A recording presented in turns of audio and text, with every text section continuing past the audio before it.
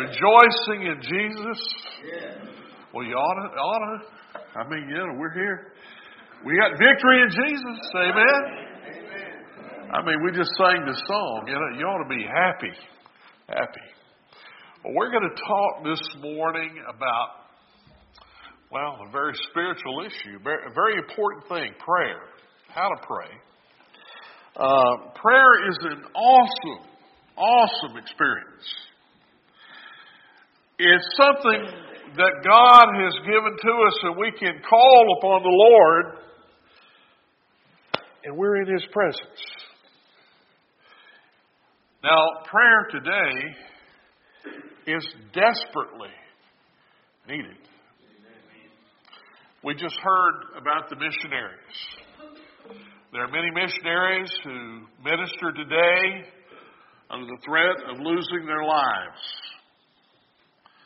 There are people today who minister under adverse circumstances. And so we need prayer, desperately need prayer in a world that has gone crazy with sin, in a world that has lost its way, and many times our own country seems it has lost its way. Folks, we need prayer. Because when we pray to God, things happen. So I just want to begin by saying that and encourage you that we're at war with an enemy. Does everybody realize that? We have an enemy, Satan. He is our enemy. And the only thing we can do, other than the Word of God, to counteract him is prayer. And how are we going to get in touch with headquarters and ask for direction without what? Communication, prayer. And everybody agrees that heaven and Jesus and the Lord are headquarters, right? Amen. So without prayer, we're lost. Without prayer, we're in a battle with no hope, no way, no direction. So we must pray. If my people, called by my name, will seek me. But a lot of you say, Pastor, I don't know how to pray. I hear that a lot. I don't know exactly how to pray. Well, I'm going to share some things with you today. And if you want to get ahead, you can turn to Romans 8, 26 and 27. We're going to be there first, Romans 8, 26 and 27. Dr. Spurgeon, who is the greatest preacher since the Apostle Paul, gathered a bunch of men into a room to pray for the work of God and for a spiritual renewal and revival. And they gathered there, and some of the finest laymen in the church, and he called on one of the very good men of the church to pray. And he had a look on his face, a stark look, and he hung his head and tears began to come down from his face. And he looked at Charles Spurgeon and said, Dr. Spurgeon, I can't pray. I don't know how. And so Dr. Spurgeon said to him, son, tell God that. Tell God that. And so after a few moments, the young man bowed his head and began as best he could to tell God he couldn't pray, and he continued to pray. And when he had finished, everybody in the room was astonished. It was a wonderful prayer. So I want to say this, that sometimes we just need to pray even though we don't know how. God honors, and don't forget this, humble, sincere prayer of anyone. God will honor the humble, sincere prayer of anyone. The sinner crying out to God for salvation, does he know exactly what to say or how to say it? Absolutely not. It's just a prayer of faith as best he can, telling God that he is a sinner. He's sorry for his sin and that he's acknowledging what Christ did for him on the cross and calling on Jesus as Lord to save him. That's all he knows. And his best, and I say this a lot of times in regards to salvation, in the best words that you can muster, tell God, And God takes that prayer and accepts the faith. He accepts the faith of the heart. With the heart man believeth to righteousness, but with the mouth confession is made to salvation. So, we may not be able to say it, but God will honor the prayer of the humble, sincere sinner, the humble, sincere believer. God will honor that. I have to admit, there have been times in my life that I've been overcome by circumstances. There have been times in my life where I've been overcome by emotion. I've been overcome by whatever, burdens. And I would go to pray before the Lord and just sit down to pray and just not know what to say. Now, the Bible tells us about those times. There's something we can do, and that's just like the young man. Just as best we can, tell God how we feel.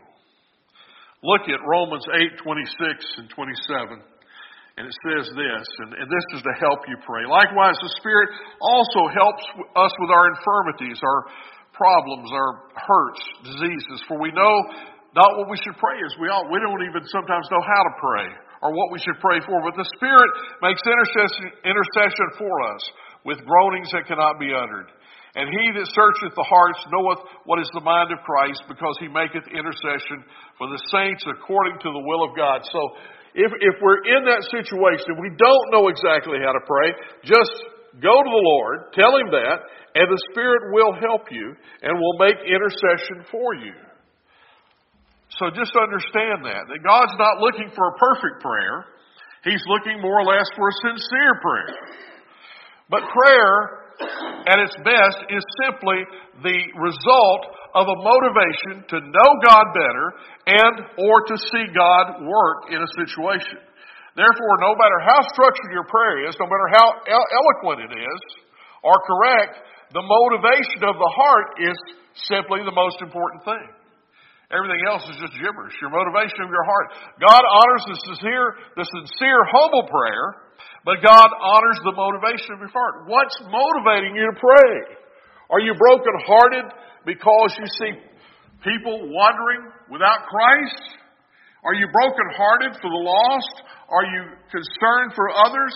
Is the brokenheartedness of your heart the motivation of your heart for others? Or is it selfishly for you? You see, the motivation is key also. The motivation is key also. Well, why is prayer even possible? Ephesians chapter 2, let us look there for a moment. And we won't spend a long time on this, but I want to spend some time. How is prayer even possible? Ephesians chapter 2, verses 8 and 9. For by grace are you saved through faith, that not of yourselves, it is the gift of God, not of works, lest any man should boast. Most believers should know those verses by heart. We are not saved through our works. There's nothing you can do that will appease God for your sin. Even being baptized, walking an aisle, whatever you might do, will not save you. But acknowledging who Christ is, who you are, and what He has done for you will save you.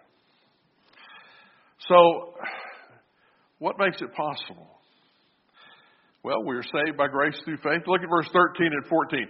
But now in Christ Jesus, you who sometimes were far off are made nigh by the blood of Christ.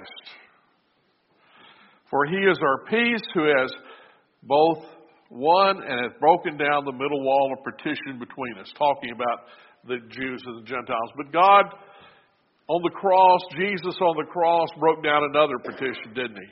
Remember the old curtain that hung between the Holy of Holies? What did He do on the day that Christ was died? He reached with His finger, He split that thing in two, several inches thick, and the way to God was made open. He was saying to everyone in the New Testament as a believer, the way to God is now open. You can go to God. Through the blood of Christ, through His forgiveness, the way to God is open. Amen? We take prayer for granted, I believe. Oh, what a blessed, what a wonderful thing to be in the presence of God in prayer. Do you realize where you are, my friend, when you pray? When you say, Lord, you're in the presence of Almighty God. What a wonderful thing. He has made it possible. That petition has been ripped down. And He promises to all believers to hear your prayers and to answer your prayers. Maybe not the way you want. He'll say no, yes, maybe, wait, some other way. However He answers it, He will answer it. But listen, I'm reminded in the Bible that God even answered the prayers of an unsaved man. Remember Cornelius? He said his prayers came up as a memorial before God. He prayed to God. God says, I've got to get this man saved. Because he's sincere and he's praying and he wants to know. And God got him a means and he was led to Christ. It's a privilege. It's an honor that Jesus paid for us to have. And we don't even use it sometimes. Do you realize that prayer is supernatural? We talk about miracles. He divided the sea and all the miracles of the Bible. Well, every time you pray, it's a miracle. Because you're going before God. You're going before God. Hebrews 4:16 says, let us boldly, because of Jesus, come before the throne of grace that we may obtain mercy and find grace to help in time of need or trouble. In a moment, we're before the throne. I can't understand that. How long did it take the spacecraft to get to the moon? I didn't look that up. But it's 238,900 miles, or approximately the number of miles on my Saturn before I sold it. It's how far it is to the moon. But then I didn't drive the Saturn back. But anyway. Alpha Centauri and Proxima Centauri, the closest stars to our solar system, are 25 trillion miles away, are 4.3 and 4.2 light years. The speed of light traveling for 4.2 years. That's pretty fast. Light travels pretty fast. That's fast. And yet we say, Lord! And you've just traveled from here on earth to the throne of grace in heaven. If that's not supernatural, my friend, nothing is. That's about the biggest jump I know of as a human being. What about the simplicity of prayer? Now, you say, Pastor, you said you're going to teach us how to pray. I'm getting there. That'll be in the next 30 minutes. But I'm getting there. But I feel like this, you need to preface this first. We need to understand the greatness of it, the importance of it, how we got there, and how important it is, what it means. But the simplicity of prayer. We want to make it more complex than it is, and Jeremiah 33:3 says this, call unto me and I will answer thee and show thee show thee great and mighty things. Let me say that right. Call unto me and I will answer thee and show thee great and mighty things. That seems pretty simple to me. Call unto me. Call unto me. Okay. Matthew chapter 6. Here we go. Matthew chapter 6, we're going to begin in verse 5 through 8. The disciples had grown up in the Hebrew religion. They were trained, as all of them were, in their religion. And so Jesus begins to talk to them about prayer. Verses 5 through 8, he says this. And when you pray, Thou shalt not be as the hypocrites are, for they love to pray standing in the synagogues, in the corners of the streets, that they may be seen of men. Verily I say unto you, they have their reward. But thou, when thou prayest, enter into thy closet, and when thou hast shut the door, pray to the Father which is in secret. And thy Father which seeth in secret shall reward thee openly. But when you pray, use not vain repetitions, as the heathen do, for they think they shall be heard for their much speaking.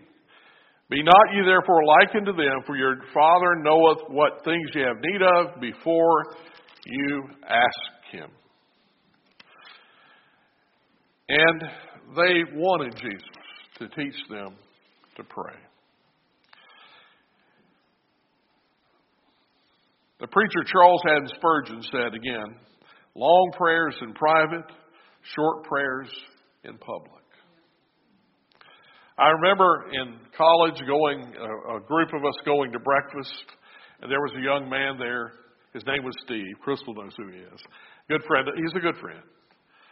And we sat down at breakfast, and we decided to let Steve ask the blessing on the meal. Well, he started praying for missionaries, and then he started confessing his sins.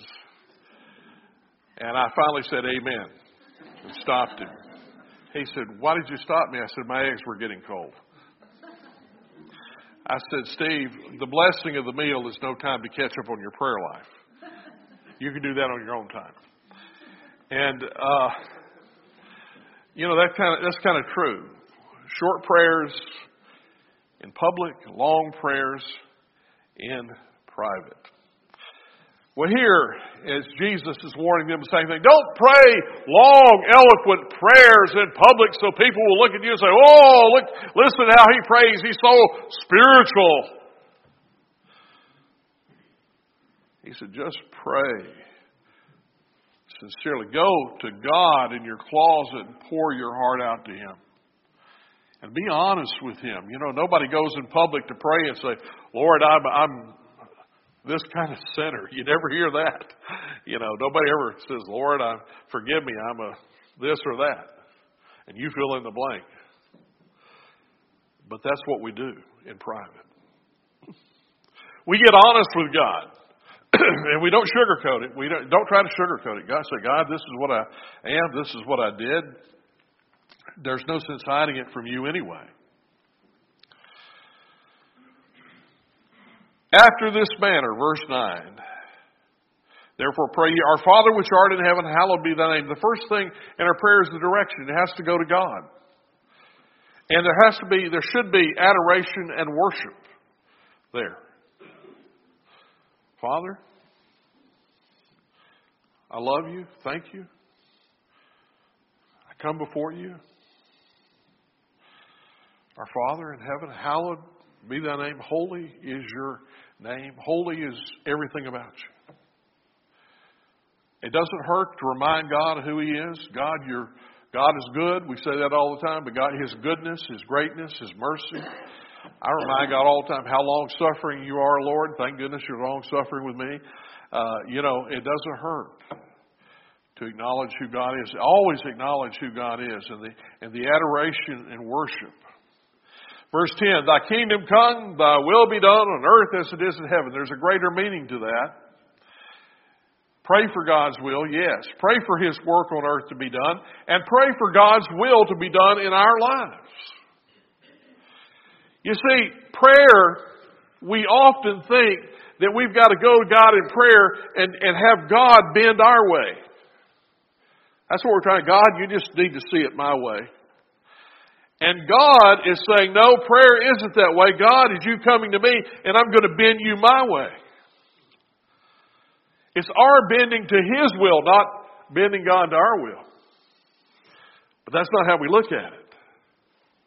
Because we want it this way, and God says, no, let's go this way. His will be done, not our will be done. His kingdom come, and it is a sure coming. God's will be done on us, in our lives. Excuse me. Give us this day our daily bread, or our basic necessities. Now think about the wilderness. In the wilderness, they prayed, and they got the bread every day, the manna. Brother, there's a cup over there. Would you get it for me?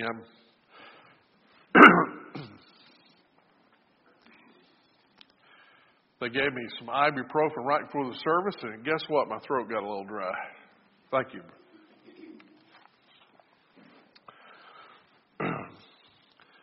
Even if the cupboard is full, you should pray, give us this day our daily bread.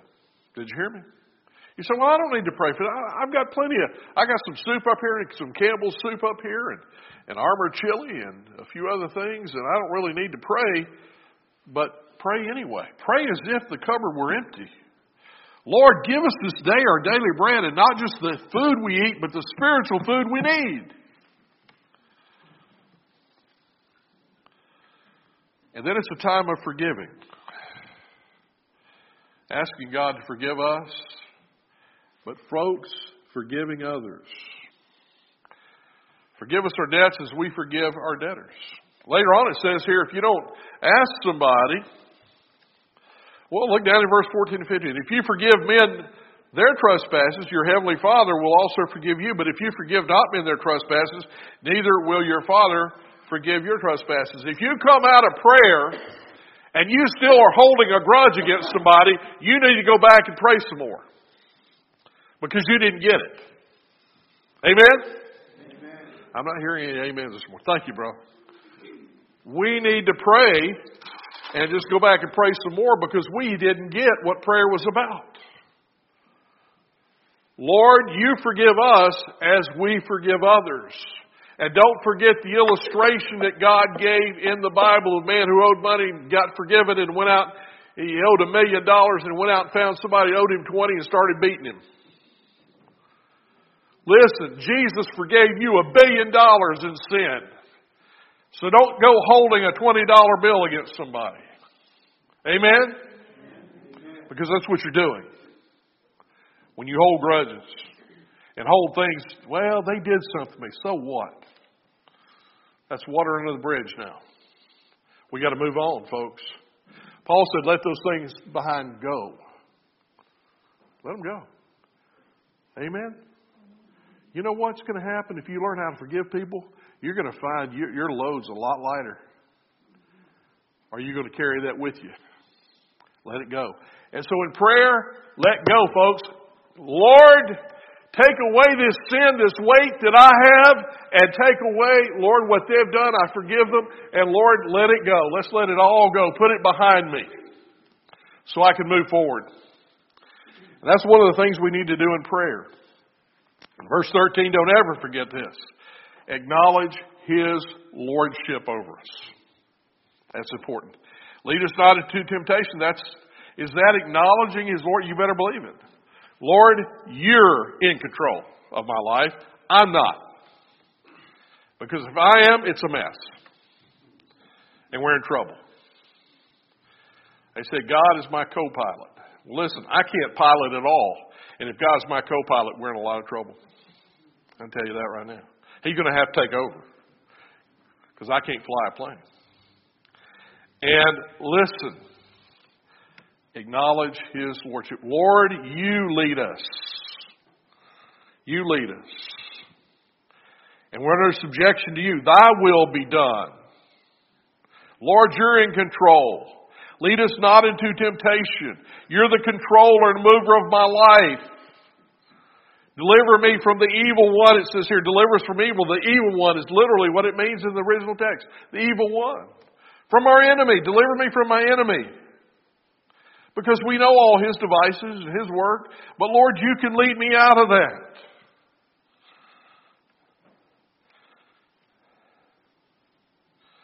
For thine is the power, the kingdom, the power, and the glory forever. Acknowledge who He is. Acknowledge who He is. So let's look at some basic parts and think about the basic parts here of prayer. Well, there's worship. Thine is the kingdom, the power, and the glory forever.